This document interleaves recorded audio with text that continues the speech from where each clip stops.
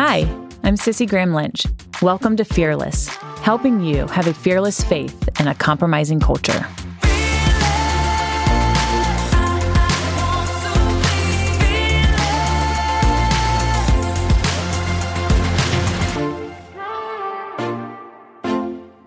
Welcome to another episode of Fearless, and it is that time of year again where the school year is getting ready to begin. And we're going to talk about how you can take a stand in your classroom. We have seen over the last few years of how so many of our college campuses are anti-God. They hate God, and it's getting harder and harder for Christians to take a stand in the classroom. And for those who are on college campuses, I want to encourage you because I have been there. And I had to really figure out how to stand boldly and unashamed of my faith in those classrooms and how to take a stand at different times. So today, we're talking about how you can have a fearless faith on a college campus.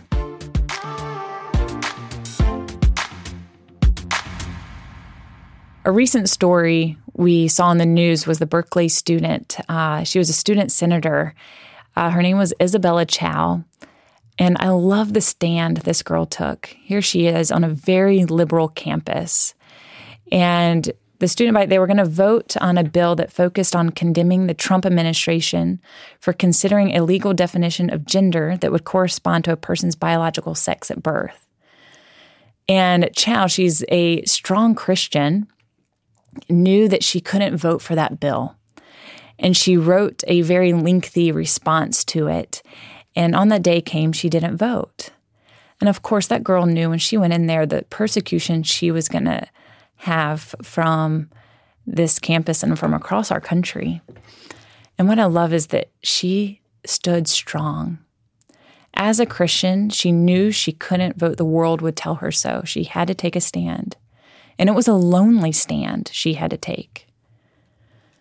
A lot of times being a follower of Christ on a college campus, it can be lonely. But we have to stand for what is right. We have to be bold enough. And sure, the persecution will come. This girl felt the heat. My grandmother calls it the heat of the cleansing flame. You know, God doesn't promise us that we're not going to go through the fire. He didn't keep Daniel from the lion's den. But what he does, he goes with us through the fire. He went with Daniel in the lion's den. And I love that he stands with Isabella Chow. She takes a bold stand on a very hard campus to stand unashamed of the gospel of Jesus Christ. I'll never forget when I walked in to my first class at Appalachian State, the professor was introducing herself, and we all had to introduce ourselves, and she goes, "Where are you from?" And I said, "I'm here, but I just transferred." "Oh, where did you transfer from?" And I said, "Liberty University." And that professor stopped in her tracks. She had her glasses on her nose, and she was looking down at me, and she called me, "Oh, Miss Liberty," with this very snarky comment. I later found out she was from Virginia. She did not like Jerry Falwell, and it would have been Jerry Falwell Sr. at the time. But I quickly realized I was going to be a minority in this classroom. And class after class, you could just tell the subjects were not going to line up and our ideas were not going to line up. And I thought I was in for, just a really rude awakening being on this college campus as the only Christian, maybe the only conservative in my classroom. But over time, what I loved about her class was that a lot of her class was open debate. And I love debating because it challenges me to know what I believe and why I believe it. And as a junior in college, when you're trying to figure out what you know in this world, you're out from your parents and you're in these university systems trying to figure out what you really believe. I had to dig deep into God's word and know how to respond to different issues. And what I love about the story with my professor and I, that over time, I think I ended up having her 6 times. Not because I failed my classes, but because I signed up for her class 6 different times. Her and I grew a sweet relationship and a friendship. She ended up loving me because I knew what I believed and why I believed it. Some students in her class would maybe argue on a point, and she would say, "Why do you believe that?" And they wouldn't know how to back it up. So I gained her respect, and I really believe you have to gain the respect before you can gain the power of influence in somebody's life, especially as a Christian. If I had gone into that class just as Billy Graham's granddaughter and Franklin Graham's daughter and kind of thought I knew everything, I would never have gained her respect. She didn't know who I was for the first 2 classes I had her. And she later found out that I was Billy Graham's granddaughter. But that has stuck to me as like gaining the respect before I can gain the power of influence in somebody's life. And this professor, my mom and her became really good friends, and every once in a while, if I'm still in town, I might go see her. But last year, I got to speak at App State in her classroom, and we were very open about our friendship and how we had learned to love each other despite our differences. The world will say, you can't love somebody and have differences with them. And this friendship shows otherwise. Her and I probably don't have a common belief on the political or religious spectrum, but how much we love each other. And she gave me the ability to go to her classroom, and I'll never forget sharing kind of what I believe and challenging college students on these universities to know what they believe and why they believe it. To be able to look at somebody in the eyes and hear their thoughts and to challenge them to go home and study God's word. And I remember teasing her that I was going to share the gospel in her class and she was going to get fired. But I remember seeing a couple of kids in these classes, and you can quickly kind of tell by people's body language, maybe kind of their beliefs. And I realized I saw this girl in the class, and I knew she was gay just by looking at her, and she just kind of had her arms crossed staring at me the whole time.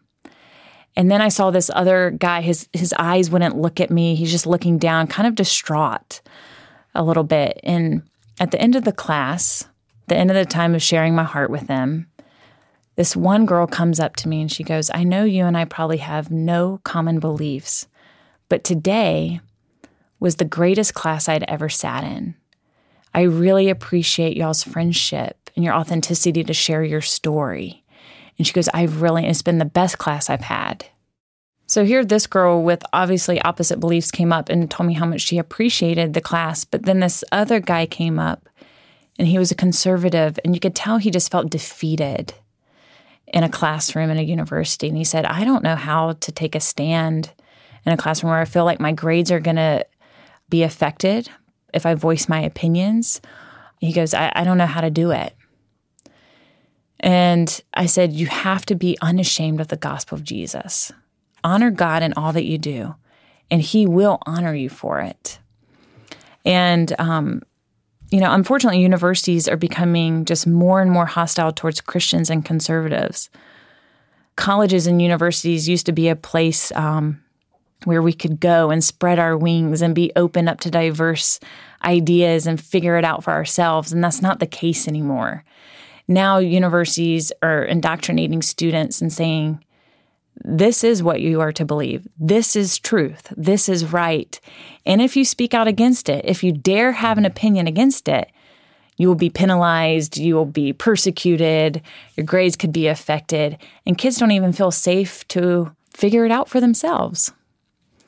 And as far as Christian students are concerned, when you were going off to school, you're going to have to decide in your heart, Lord, are you my God? And if you are, give me the strength, give me the knowledge, give me the ability to stand boldly and unashamed for you on this college campus or in this boardroom, in this PTO meeting, or wherever God has called us to be unashamed, because it is on our college universities, but it's growing to be everywhere now. And I love this poem that my grandmother wrote. And she wrote it when she was coming back from China. Her father was a missionary doctor in China, and she was coming back from China to go to school on a big ship.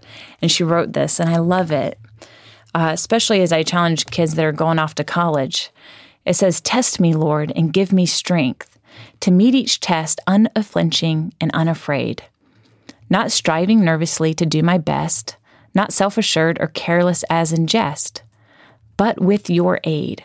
Purge me, Lord, and give me grace to bear the heat of cleansing flame, not bitter in my lowly lot, but meet to bear my share of suffering and keep sweet in Jesus' name. And I think that's so beautiful that we pray that God will give us grace to bear the heat that is going to come. Because as Christians, we are going to face heat. We're going to face persecution in this world. We already see it. But she also says, Lord, keep sweet in Jesus' name. And that is so important that we do this. We stand boldly and unashamed of the gospel, but we do it with grace and we do it in love. We do it in kindness. And that's what I learned in that classroom, is I couldn't just go in and abruptly say what I believe and tell that teacher and that professor what I believed and that she was wrong. We all know that we can't do that. But over time, in a loving way to be able to share my beliefs, I stood strong, and how her and I's friendship grew. And through the times I've been able to share with her the gospel of Jesus and how much my heart grew in love for her. I think when these challenges come, I think often of the illustration, if you had a bucket of water and you hit that bucket, what's going to come out of it? Water, of course. And when you hit these challenges, when you hit these bumps in the road where on these university campuses or somewhere else, what is going to come out of you? And is it God's word? Is it God's grace? Is it his truth that is going to pour out of you? I think of the Bible verse in 2 Timothy. It says, preach the word, be prepared in season and out of season to correct, rebuke, and encourage with great patience and careful instruction. For the time will come when people will not put up with sound doctrine. And that means we have to have God's word hidden in our hearts for that to come out of us in those difficult times. So I challenge you to study God's word. You have to know what it does when the storm comes, that you can use God's word to fight Satan in it, to fight that persecution. Satan will use the world against you. And I love that just this past year, my dad challenged all his grandchildren to learn the ABC Gospel, which is it's a Bible verse that starts with every letter of the alphabet. And my little girl, she was 4 at the time, and I was like, oh, there's just no way she could start. But she saw all her cousins doing it, and I'm like, well, maybe we'll start. And boy, did she just cling to those Bible verses. And it's been awesome because through those Bible verses, I've been able to tell her what they mean and to be able to share the gospel and God's love with her at 4 and 5 years old. But my greatest prayer as a mom is that these Bible verses will be forever hidden in her heart, because I have to prepare her for one day when she will leave my house and go to a college, university, or go where God has called her, and to be able to stand boldly, not on my faith, but on the faith that she has found with God. And as a mom, that is my greatest responsibility, is to teach her God's word and about God's love, so that she can stand strong one day in a world that will oppose her. We are called to stand boldly and unashamed for the gospel of Jesus. And I want to challenge you to pray that, Lord, give me the wisdom and give me the strength to stand the test of a world that's going to come against me. And the day that you call, Lord, that when the challenges come, that I will not waver in my faith and I will stand boldly. Study his word, be prepared, because that day will come when the world comes against you, when Satan might come attack your business for your beliefs. He might attack your family for your beliefs. He might attack just through your children and their school systems. But you will be prepared. The Lord will prepare your heart to stand boldly.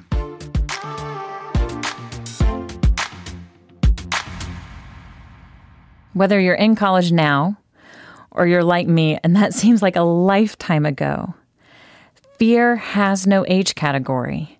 There are times where it will be intimidating and it can be scary to take a stand for the Lord. But we are all called to stand boldly and unashamed of the gospel. Ephesians 6:11 says, "Put on the full armor of God so that you will be able to stand firm against the schemes of the devil." And to be able to stand firm, part of that armor is to know God's word, to study his word. Be prepared, because that day will come when the world comes against you. You have to be prepared, and the Lord will prepare your heart to stand boldly if you're studying his word.